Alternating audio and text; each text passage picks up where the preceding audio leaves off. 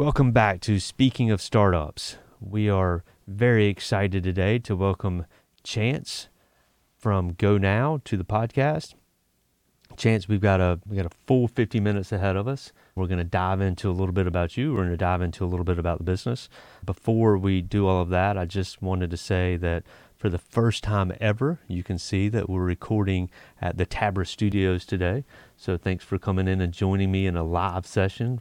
Very excited about being back in a live format. So let's get this thing kicked off. Thanks for having me today. Absolutely, man. So let's get into the nitty gritty of it and give us a little commercial, a little 60-second elevator pitch on who Chance is. Yeah, so I'm a kid from a small town in Virginia, Roanoke, Virginia. It's known as the Star City. I view myself as a star as well. No, I'm just playing. But yeah, I grew up in a household that was heavily focused around sports and education. While I hold that near and dear to my heart, took a different route and ventured off into entrepreneurship. It started back from 6th grade all the way up until now with GoghNow. So I'm here today and we're still alive, so I'm happy to be here. Alive is a good place to be. So you specifically call out 6th grade. So let's go there really quick. What was the first taste? Yeah, so 6th grade, I was probably all of 4'11", 100 pounds. But I was at a basketball camp, and in comes a guy that I've never seen before because the city's not but so big, especially if you play basketball and you're pretty decent. And yeah. I found out this guy, he had just moved here, and that guy is now my co-founder. So we met at a basketball camp and ended up bonding and having a deeper relationship even outside of the basketball camp, which led us down a path of of so many different ventures throughout our lifetime. Yeah. So you're a basketball player growing up. You go to school. Where do you go to school? Yeah, so I went to Radford University. Okay. To play basketball there. I drew a blank. I knew it yesterday. I've already forgotten. The mascot? It's Highlanders. So go Highlanders. So you played basketball there? Yes, sir, I did. What's it like playing collegiate level basketball? Yeah, so it's one of the tougher things to do because you're on the road and it takes up a majority of the year because it starts a little bit before the fall break and then it doesn't end until springtime. Yeah. If you're lucky enough, you make it past spring break, which is tournament time. March Madness, yeah. We were never lucky enough to get that far. Yeah. But I mean, during that time, they're not handing out grades like they do at some schools. I'm not gonna knock them down. Duke, Carolina, whatever, right? Yeah. But you do have to do a lot of your schoolwork. You have to learn how to communicate early and often. So that really helped me in the professional space. Being able to really lean in on my name, image, and likeness before we could get paid for it. Yeah. So I really had to talk to a lot of my professors, counselors, and understand like what this path looked like and what this journey looked like going into the professional world. So Radford's not, as you said, it's not a school that perennially makes it to the dance, right? But that doesn't mean that you don't play against bigger schools. When our pre-podcast interview, you were talking a little bit about the opportunity you had to play against Kentucky. What was that experience like for you? It's almost like walking into a circus and you've never seen an elephant before. So, yeah, you walk into this arena and so you played at Rupp Arena? We played at Rupp Arena. Yeah. As soon as you get off the bus, I think that's the most shocking thing. So we played against a lot of other teams like Penn State, Maryland. There's a couple other big teams as well that we played against. I'm drawing a blank. But when you get off the bus there's nothing else to do in Lexington, Kentucky. So they're out there waiting for you as soon as you get off the bus. This is like 2 hours, 3 hours before the game. So they're like chanting and yelling at you early and often. And then when you get out there to shoot around, which is probably an hour before the game, they're yelling at you again. They're already in the arena. And then by the time the game starts, they have fireworks going off, cheerleaders everywhere. And then there's like an age group at the bottom, which is just like people probably in their 70s or 80s because they have legacy tickets there. So it's just like all older people right there. And then they have a student section. And then as you go up, you see the younger crowd. Well, in most arenas, they put the away team put the away team's family behind the bench. Yeah. But in Rupp Arena, they put them at the very top. So I was looking around for this little speck of red, and you could see like our family, and they were like in the second level up at the top. So it was very different. You have like zero support there other than your team and then your coaches. Whistle blows, though. It's still basketball. Still basketball. How'd y'all do? We got crushed. Okay. But it's still basketball. We missed a lot of shots. Yeah. So anyway, so you go, amazing experience, right? I mean, to play on the collegiate level, to go places like Rupp Arena, even if you do get crushed, it's a neat experience to be able to go through as a kid. Yeah, no, definitely a neat experience. I think what made my experience a little bit different is I thought that I was going to do some form of coaching. And so what I would do is I would connect with all of the coaches, like right after the whistle blows and the game's over. I would connect with the coaches. I would connect with the players. And I've always been like that. Yeah. That was kind of frowned upon back in our day. Yeah. Because it was just competitive on and off the court. But I just was on the bus a little early. It's like, hey, let me try to connect with you. Let me get your Facebook. Yeah. So did you connect with Calipari? Yeah, I connected with him. I connected with a couple of other coaches that were there. And I haven't talked to them in a long time. Yeah. But again, it was a good time to try to draw a connection. So Calipari's not a regular commenter on your Facebook page. No, not at all. I don't even think I have my Facebook any longer. Good stuff. So anyway, so you go through school, and I mean, that takes up, between schoolwork and being a collegiate athlete, takes up the vast majority of your time. What do you do when you get out of school, Chance? Yeah, so I started working at a little company at the time called Red Ventures, which is now pretty large. Was there, I did some sales, and then I was in SEO, did marketing for them. Okay. When was that? Give us a little time frame. So that was in 2012 to 2014 or 15. So massive growth stage for Red Ventures during that time period, right? Massive. And it was cool because there was still a little piece of basketball because that was during the lockout. So you have every NBA player and guys I played against a long time ago walking in to work out, but you're like walking into the office. Yeah. Which is pretty cool that you could. Because I forgot they put in the basketball court down there at the Red Ventures place, right? So Yeah. you really did get a chance to play with them. So that was pretty fun. So learning experience at Red Ventures. So I mean, you're coming out of school. You played in places like Rupp Arena. You've done all kinds of cool stuff from a collegiate perspective, as well as taking class, which is also obviously super cool. But what was the learning experience? What do you take away from your time at Red Ventures? Yeah, so I think that's where I started to flip the hat from working out for sports and transitioning that to the professional world. So the same way I'd wake up at 5 a.m. to go work out, I was like, let's wake up at 5 a.m. and learn something. And I was doing that in college, but just in a different manner. I was doing it in the evening. But in the professional world, it was like, this basketball stuff is going to be only with the CEO and everybody else you wanted to play at lunchtime. Outside of that, you probably wouldn't catch me dribbling or shooting. But I'd wake up early and try to learn something new. And just from there, just that work ethic, I just think I built that. I already had that, but just kind of baked it into the professional space and was always in a mood to just learn more. So the discipline as an athlete would probably be fairly easy for some folks to lose because it's finally like, oh, I can exhale. I don't have to do it. You kept the discipline and just channeled it in a different path and said, well, if I was successful in the basketball court, this is the best way to be successful as a professional as well. Yeah, I think you can't beat the work. You put in the work and the work shows. Yeah. So Red Ventures, you're doing that.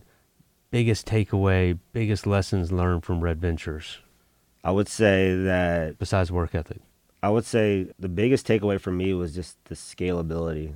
Like, I've never seen something scale that fast. And so I always honed in on that because we were at the time working on a few other ventures, like on the side. And I was just like putting that in my pocket, like, okay, how did they go from one team member to 10? Like, how did they go from 2 to 20? And just, I had a lot of notes when I was working there, and I just took those notes with me and was like, all right, this is how I think we can do some of these things. Okay. So great learning experience. You go from Red Ventures, what's next? Yeah, so then I'll jump into the talent acquisition space. Okay. Totally different field. Impetus for change, right? Yeah. There's always a reason for change. Yeah. Sometimes it's money, sometimes Yeah. it's just growth. Yeah, and so initially the first thing was money, if I'm just being honest. But what came from that was that I learned how to build teams. So it went from building out like technology teams in the software space to hardware to executive teams. And through that process, I really started to understand what my passion was for people. So talking about earlier about just connecting with people on and off the court, I think it was the same thing in that field as well. And I was like, I actually care about what happens to these people. Yeah. And I want to get them a good opportunity. So you went from caring about Calipari to nobody cares about Calipari, right? So you went from to caring about the folks that you were trying to help place into different positions. Yes. So how long did you stay there? So I was there for, I think, 3 or 4 years in that space. And Here in Charlotte as well? yeah, here in Charlotte. So you've always, since you moved from Red Ventures, I've been here in Charlotte holding it down. Okay, holding it down. We need some folks to help hold down Charlotte. We run astray from time to time. Yeah. So at what point, oftentimes when we talk to founders, we realize that the idea came and it took a while for it to kind of build enough to the point where it became a viable idea. And then from a viable idea, it took even longer for them to get it to market, right? So at what point in time does the concept or the idea for GoghNow start to bubble up in your life? Yeah, so I think it related back to earlier in the story, and I kind of missed this, but my co-founder and I, so when we met in 6th grade, what we did is I went over his house for the first time, and he had a keyboard out and a computer, and he was learning how to make beats and then also put a computer back together. Okay. From that time, I was like, as a young kid, I'm like, teach me. Yeah. And what he did is he was like, hey, man, this is like what I do. So we'd sit in that hot room and make up melodies and all this stuff. And he probably has thousands of beats that he made. But I had my dad's football players and cheerleaders at his school. And I was like, hey, and we had some friends as well. We were like, hey, I think we can get these beats to some people. And so we attempted to do that. And that was fun for sure, just to see other people like making songs on the beats that we had made. And I think even my co-founder, Ajalan, he made some songs as well. And from there, we're like, hey, well, let's actually like get this music in front of people. And we started like a little entertainment company when we got to high school. Okay, yeah. Which started out as us just like trying to get our music played at these parties that we were throwing for maybe 10 or 20 people in the first 2 or 3 parties. Yeah. And then I think it was maybe that 3rd or 4th party. And we were like, hey, let's get a bigger space. And it was the auxiliary gym at Roanoke College. Roanoke College. We marketed on MySpace, had limited text, so we were calling house numbers. You name it, we were doing it. Yeah. And we ended up throwing what I would call a banger. Yeah. And we had probably about 400 to 500 high school students from surrounding high schools. That's crazy. That showed up. And we did that a couple times all the way up until when we were in college. Okay. So first of all, I hadn't heard somebody say MySpace in probably 30 years. So that's awesome. So that's a huge jump, right? You're going from hosting 10 to 20 people in a field somewhere. I can only think about Eastern North Carolina. We join things in a field to 400 to 500 people in an auditorium. What did you learn then about gatherings and people and pulling them into it, right? Because at the end of the day, that's a sales job to get that many people into a location. And shoot, you're in high school. I think it was just being fearless at that age, where I thought everybody liked me. I couldn't do wrong at all. Does everybody not still like you, Chance? I hope so. But no, I think it was one of those things where, so it was 3 of us at the time, myself, my co-founder and I, and then one of our other friends. We used to call him Sticks. But we called him this because he's a tall, skinny guy. He's probably about a foot taller than us. Okay. He still is. Yeah. And everybody knew us from playing basketball, obviously, but also we went to school. We went to 3 different schools. Okay. So we were able to leverage that. And there's probably about 15 to 16 high schools within that Roanoke Valley area. And with us being in the newspaper, and so when we reach out to someone or we post something, we already had some level of engagement. Yeah. And we just went kind of balls to the wall and were like, hey, you should come, you should show up. And I think over time, it ended up getting a lot of people to show up. So you ran, how often did y'all do those events during high school, right? Was that, I'm thinking every weekend, but probably not every weekend. No, this was like 2 times a year we'd have it. So I would say there was a marketing push kind of prior to it. But really, it was one of those things like that word of mouth just travels so fast when you are carving out a niche for an area where if you don't excel in school or sports, then you kind of fall to lesser things in life. And we're like, let's create a safe space for people our age, because we see how people are kind of veering off to the left or to the right. Let's keep people in a safe space. It's not going to be any like drugs or alcohol. It's just going to be fun dancing for 4 hours, and we'll have a great time. Show up when you can, and leave when you want to. Say 4 hours, man. This guy right here would have been there for about 4 minutes dancing. That's all the moves I got. So anyway, so y'all started doing that in high school. Your Red Ventures, you pick up, you lead Red Ventures, you go do talent acquisition. You're still kind of doing some of this stuff in the background? Yeah, so when I was in college, this is what got me to Charlotte. So I was working Del Curry's basketball camp. Okay. And I had come to Charlotte before for like tournaments, and like we had played here in college as well, but really never got to experience Charlotte just like as a city. Yeah. And that's when the Epicenter was like a really good place to go to. And working Del Curry's basketball camp, a few of the counselors were like, hey man, like let's go out tonight. I was like, all right, cool, let's go. So we ended up going to the Epicenter, and I was like, oh, this place is crazy. You have restaurants, you have like bars, you have places you can go out, and it's all like in one stop shop. And I was like, oh, I really like Charlotte. But what I did is the money that I made from going to working the basketball camps. Yeah. I had a roommate at the time. His aunt and uncle, they managed a pretty large artist that's globally known, and I had an opportunity to go on a few tour stops, and this is kind of what just launched me into the music world and understanding what was going on in the industry, and really kind of sparked my interest overall, because I always had a tie to music and just like how it evolved over time and innovation aspect of it. Yeah. But really that what I thought was music was actually around experiences, because I got to travel to places I had never been before and got to experience like this level of access that your everyday person doesn't get to experience. Okay. That artist, anybody by any chance dating a tight end from the Kansas City Chiefs right now? No. Okay. Seems like that's the only artist that matters in the world right now, right? I know. She's awesome, but yeah, definitely was not her. Definitely not her. Okay, fair enough. So you're doing that nights and weekends, kind of this side hustle type thing for you? Yeah, kind of like on the like weekend here and there, like every couple of months, may get a call here and there. But really what that did for me is just was like, all right, this is something that could potentially happen. I didn't know what that looked like at all. I didn't know if that was a internship. I didn't know if that was a job opportunity that was coming down the road. But my co-founder and I, we kind of lost touch when we were in college, just because he's at Wake Forest doing his thing and I was at Radford. And one day we just had a call with each other, and he picked up the phone and he was like, hey man, I have a friend who's out in California, and he was talking to me about these house shows. And we just started talking. I was like, well, let me tell you about my experience. And so as we're sharing this, we're like, hey, let's actually start something. And at the time, my co-founder was working on another app, so I knew he was really into coding at the time. That's why I was like, hey, you just code. That's all I knew. I was like, oh, you can code. I was like, yeah, well, with that coding thing you're doing, I think we can do something with what both of our experiences like lie with them. Yeah. And we started an event production and like music booking company, and this was back in 2019. So what did it have a name, or was it at that point in time? So it was called Artist Pop-Ups. Okay. And so the concept behind that is, it's going to make sense, but I just want you to flush it out for me. Yeah, so like pop-up events. Yep.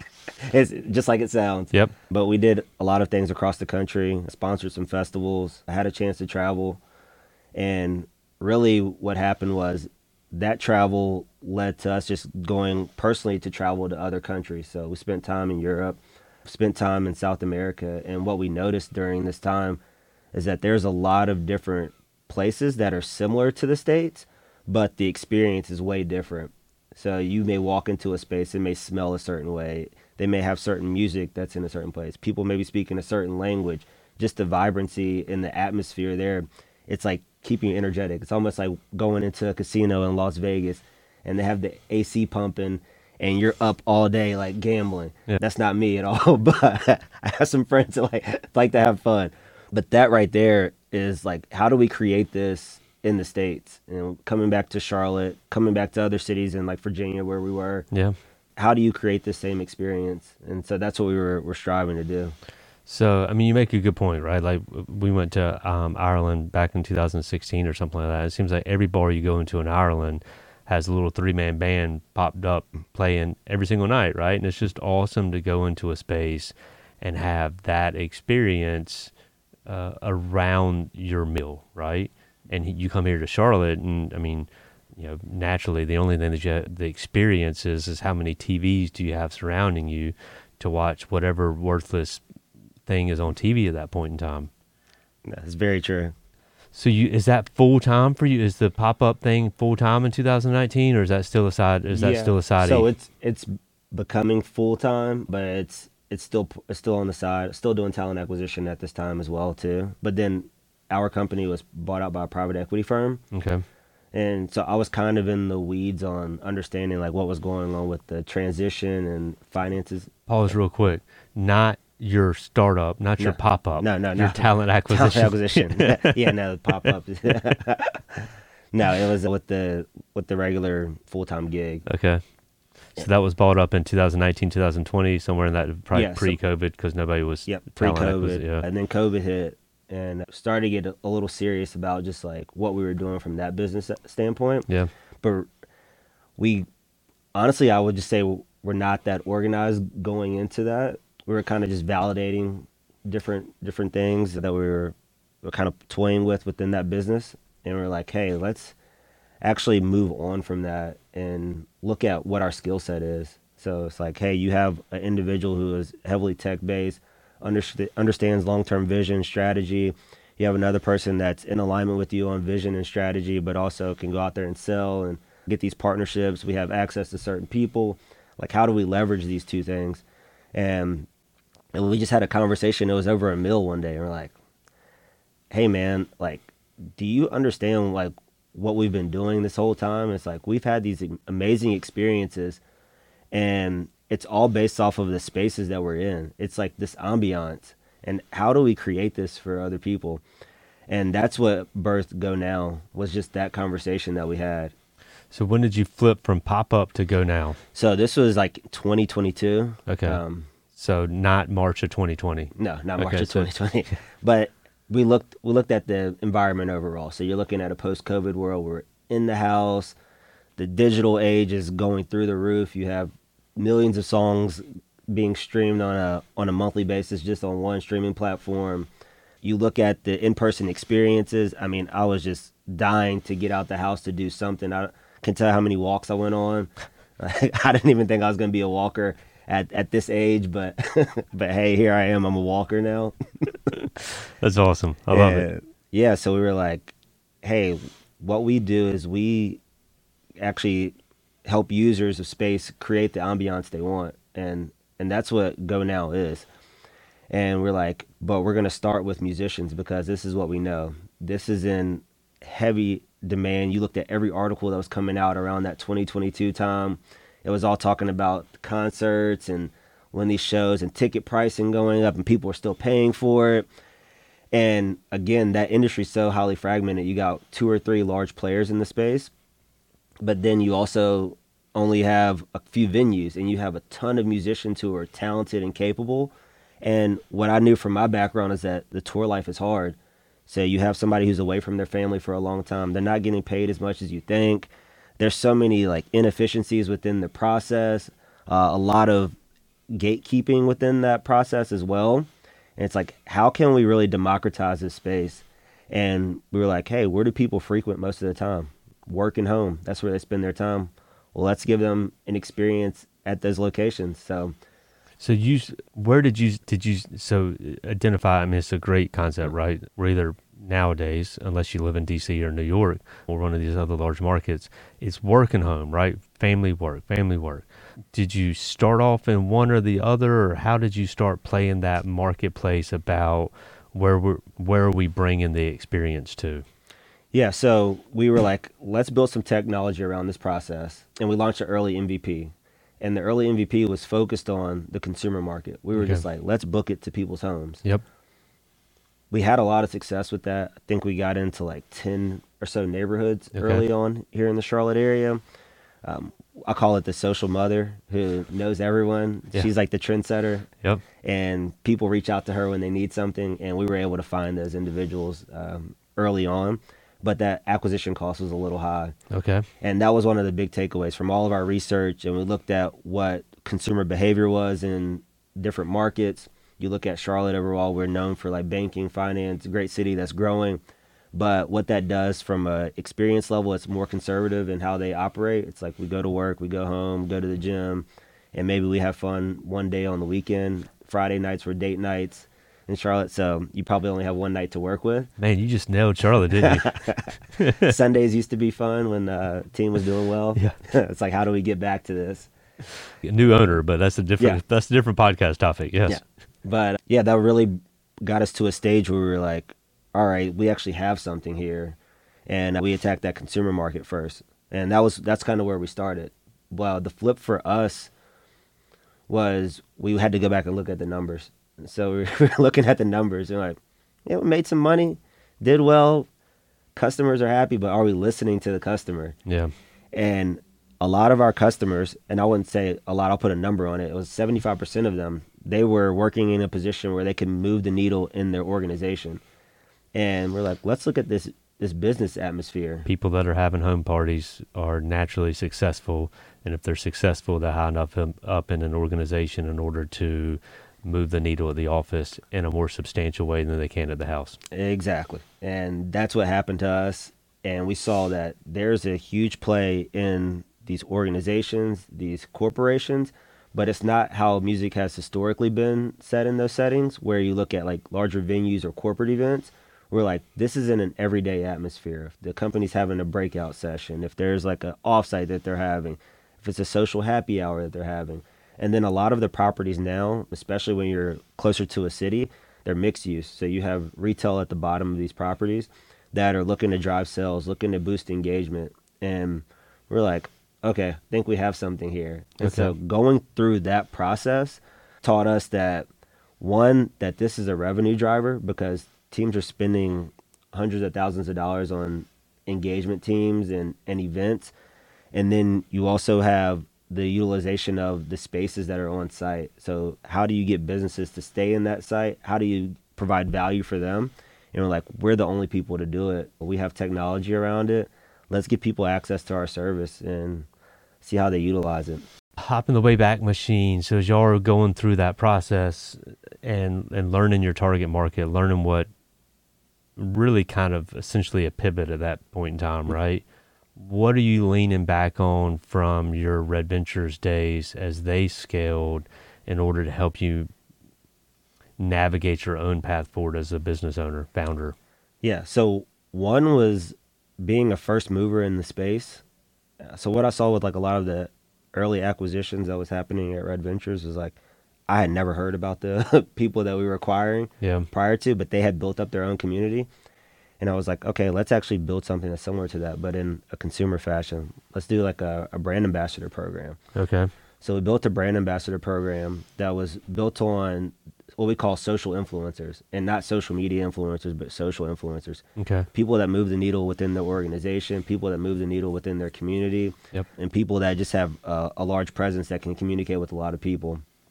And we had, I think it was like 6 or 7, and that enabled us to continue that same growth in the consumer market, but it was bleeding over into the B2B space, where we were able to get into these organizations and companies. And from there, I was like, all right, this is actually, you use people to actually scale.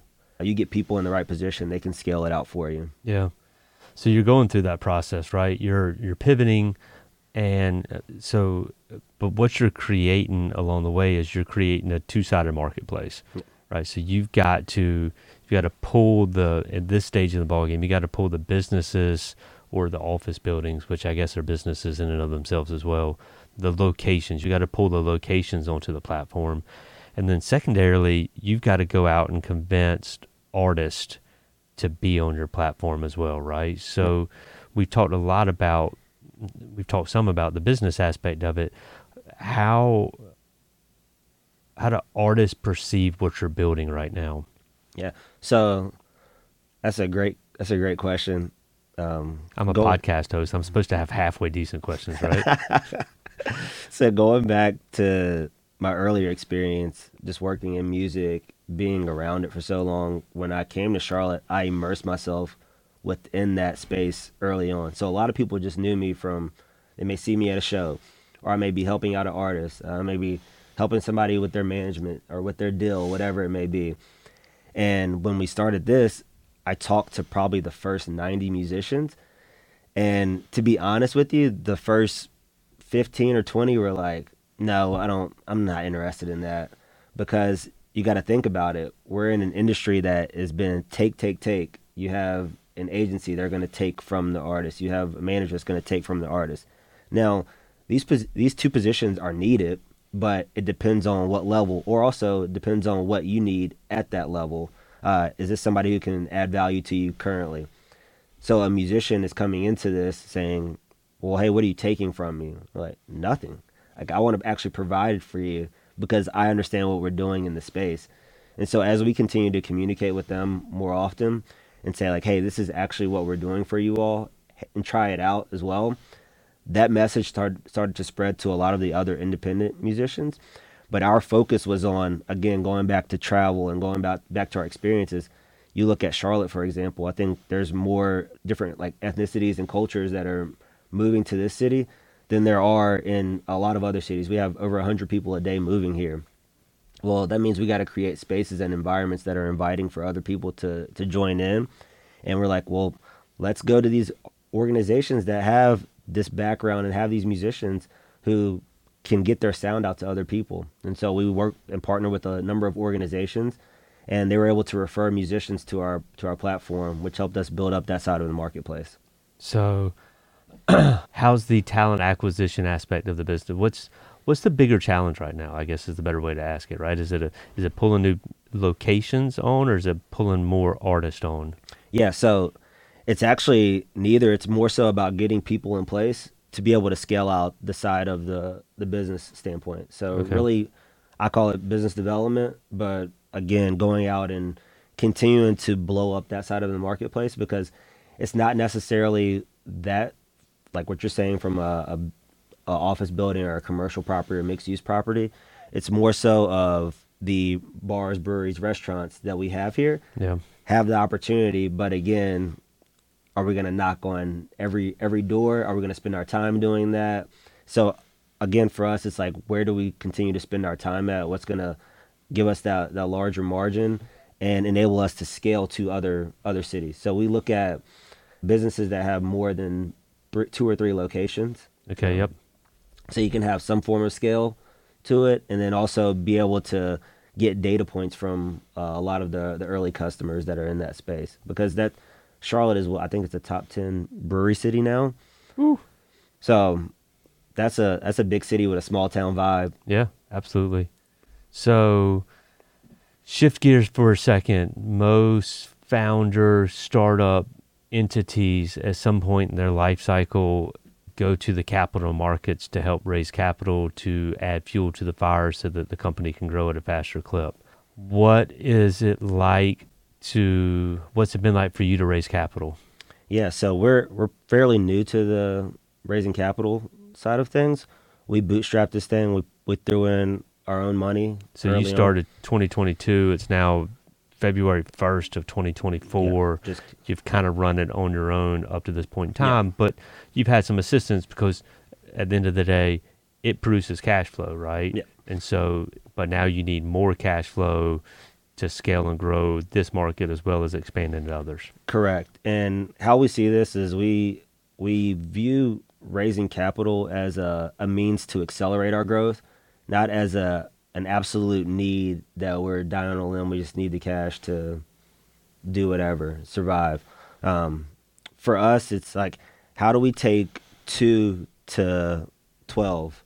How do we take 12 to 36? So we're looking at multipliers every time that we do something. And an infusion of capital, we know how we're going to spend the resources. We know where we're going to spend the resources. And we understand that with the partnerships and the demand that we've gotten, and we heard this from, what triggered it for us is actually we heard it from one of our partners. Their CEO, he called us and was like, hey, when is this coming to Chicago? When is it coming to New York? When is it coming to Salt Lake City? And from there, we're like, the demand is there. They want our service there, but let's grow and get to the percentage that we want to as a business. But let's also know that, hey, we can actually scale this out. And that's where infusion of capital comes into play. And that will be able to take us a lot further than we see it happening to other businesses at our stage. because we do have traction. We are able to build, and then we also are able to garner these partnerships and get business out there. Biggest hurdle? Biggest hurdle for us has been quickly understanding our capability, but then being able to essentially outsource that as well. So I may be an expert at marketing, but is that the best use of my time right now? And that's was one of our challenges going into, I would say, mid 2023. And as we had a few meetings and talked to some advisory as well, I think that's where advisory is important and mentorship is important. Of saying like, hey, this is what we're dealing with mentally. It's not anything that you would see from a standpoint of the business or from the product side of things. It's like we're talking about time. And that's where we actually set in on this thing, time boxing. So we started time boxing our time, saying, hey, we're going to spend 5% on this, we're going to spend 75% on this, and this is why we're going to do it. So understanding the why behind it, it was like, okay, we'll be able to overcome this. What we see as a challenge will be an opportunity for us. You said it earlier, you were a likable kid in high school, right? It seems like that's a fair statement to make, Chance. I'm gonna stick with it. You've been a likable person post school, right? Like you kind of light up a room. You can just kind of tell it being in the room with you right now and seeing you out and about in general. But raising capital and even running a startup, you hit, I don't want to say negative feedback. You just hit pushback, right? You hear no. You hear that in layman's terms, you hear that your baby's ugly, and that's tough for somebody that has always been liked. How's that relationship between like and no's come along as you built a startup as well as started to raise capital? Yeah, so for us, and I could probably speak for my co-founder as well, we've dealt with adversity from an early age up until now, and this is not your general adversity. We can go back to even school, for example. My co-founder, so he came from Grinnell, Iowa. Okay. And if you know anything about Grinnell College, Warren Buffett and Steve Jobs are on like the board of trustees. Okay. So that gives you an idea of what kind of technology he had access to in like elementary school. Yeah. And he's that guy. I think what they say now is like, yo, you're the GOAT. Like Yeah. he's the GOAT. And I give him a lot of credit because he came to our town of Virginia, had to learn a lot of different things socially because Iowa looks a lot different than Roanoke, Virginia. Yeah. And then when he was in school, his mom had to fight for him to get into like governor school because they didn't want him there. Like what his image was not something that was typically going to be in gov school. Yep. And same thing with me as well. You look at school and like extracurricular activities. I did well in school, and it was like, how are you really good at this and then also really good at that? And it was always the questioning aspect of things. And it's no different now where I'm barely 6 foot and you play high level collegiate basketball, or my co-founder, he's been able to build all these amazing things and get to where he has in life, and people are telling you no all day long. And that's one of the things is like, I hear no and I just try to take a gem from it. So again, that within that no, there may be some validity within it, but it also may be based off their experience. We don't have the same experience in life. So I take it for what it is, and I use it as a tool to be able to leverage our business later on or help me personally. Because I say this statement all the time is that personal and professional are intertwined. So if you're struggling with something in your personal life, you're probably going to struggle with it professionally. So the quicker you can get over it and really understand what's happening, it'll help you in the long run. So then you take the negatives and just let it roll off the back. It helps to have a co-founder that has also had negatives thrown out, where y'all can just kind of say, hey, what is this? All right, let's time, right? You can hash it out for 5 minutes, and then it's easier to hurdle over it. And all right, but well, that's another one in the books, and we're off and running. Yep. So you mentioned advisory earlier. Do you have an advisory board, or you have mentors, or how do you deal with some of that? Yeah, so we have some advisory currently on the technical side of things and also on the strategic side of things. But what we did during that phase, so that actually took us a while to put together, and we're still in the process of adding to that. But we wanted to get people that actually knew us and also trusted that we could do it. Yep. Because we have a vision of how this will work and what this will look like, but we would love for people to come in with their expertise. So they may have expertise because they got to experience something that we didn't get to experience. And I think that's where advisory is very key, and even mentorship, for example. I don't see mentorship as let me throw 30 minutes on William's calendar and you're my mentor. It's like, hey, I can text you at midnight when I'm up actually thinking about an idea, or I have a long night where I'm working and I'm up till 4 a.m. and I shoot you a message. And I'm saying you should send me a message back, but if you send me a message back when you wake up and you're like, hey, Chance, I see what you're thinking about. Let's hop on a call at some point. Yeah. And being able to guide that person in the right way. And I don't think mentorship is about age or race or anything like that. It's more so of like, is your walk of life different than this person, and can you add value to that person? So, okay. So you text me at midnight. Most nights I'm not responding. I'll get back to you the next morning though. Okay. So perfect. Yeah. The very few businesses are original concepts, right? Most businesses are build-offs, expansions, or quite honestly, copycats of something that already exists. So y'all are creating a way for artists to perform in locations, which artists have been performing in locations for thousands of years, right?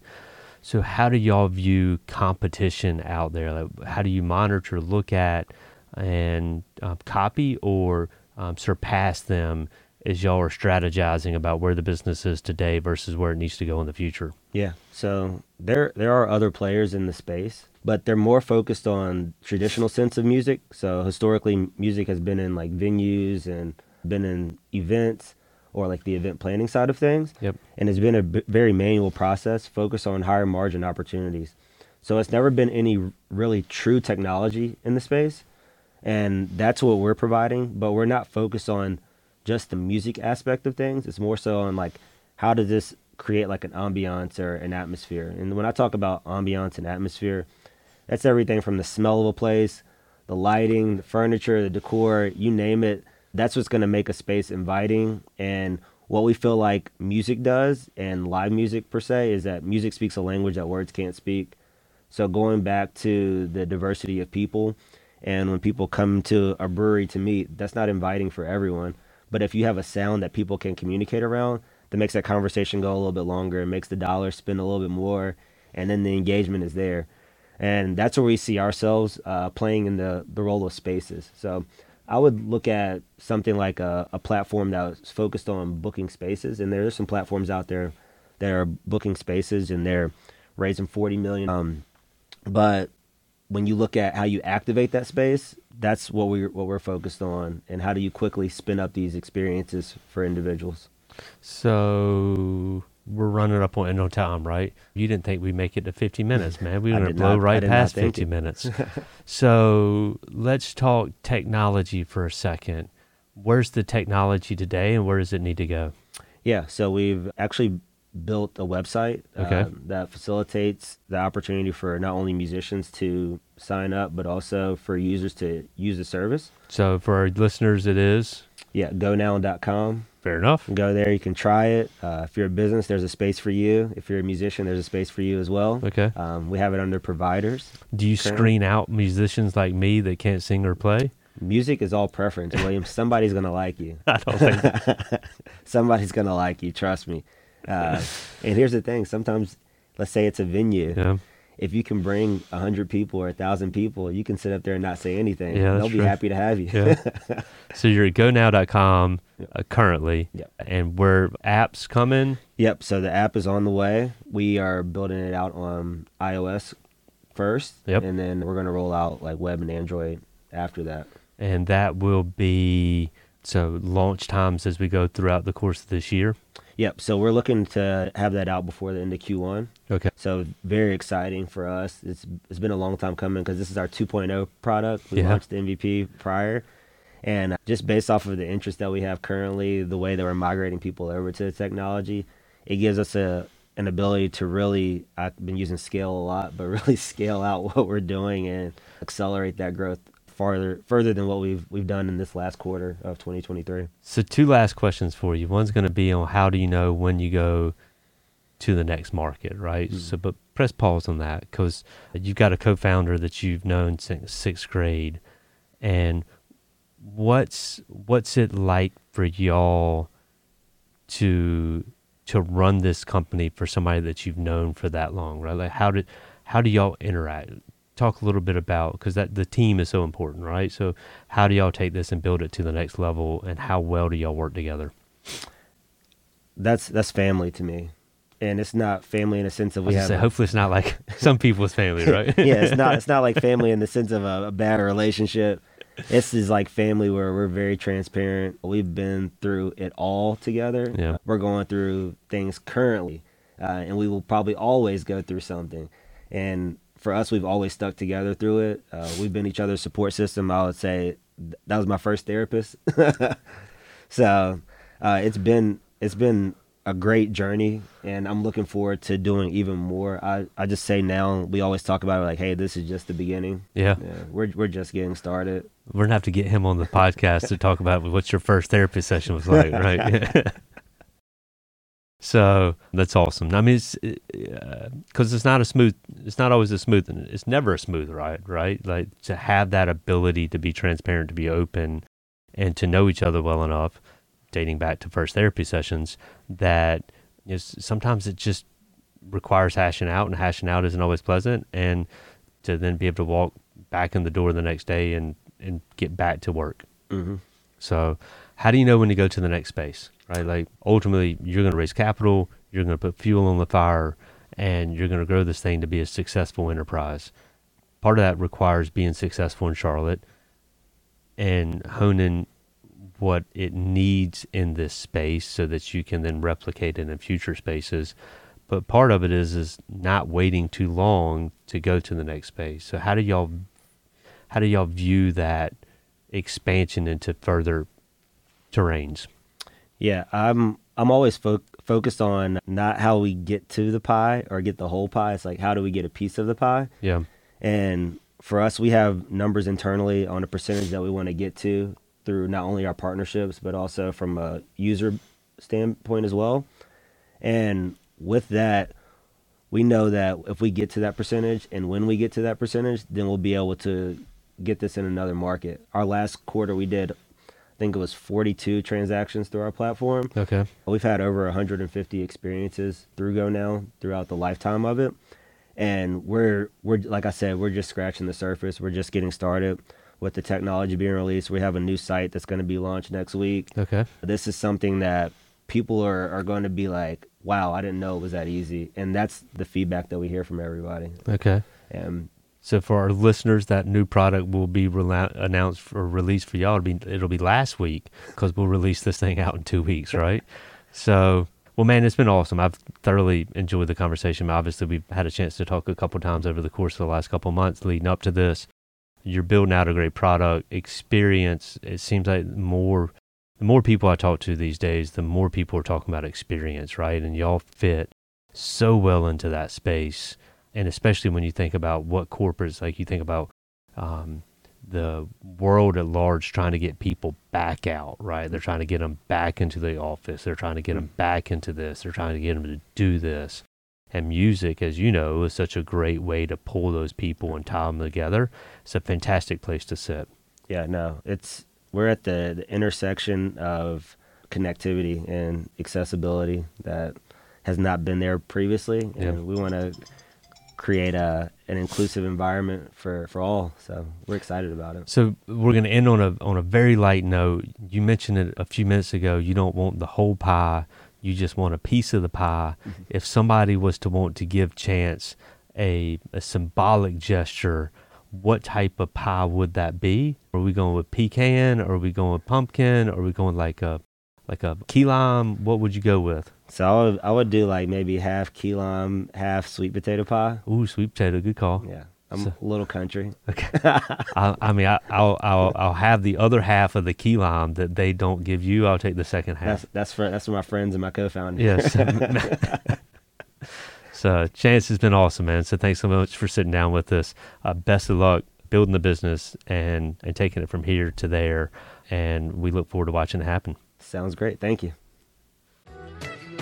Bissett is owner of and an investment advisor representative of Portus Wealth Advisors, a registered investment advisor. Registration does not imply a certain level of skill or training. Opinions expressed on this program do not necessarily reflect those of Portus Wealth Advisors. The topics discussed and opinions given are not intended to address the specific needs of any listener. Portus Wealth Advisors does not offer legal or tax advice. Listeners are encouraged to discuss their financial needs with the appropriate professional regarding your individual circumstance.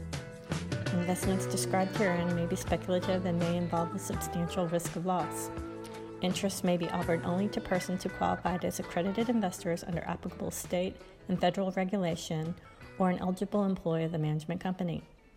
There generally is no public market for the interest.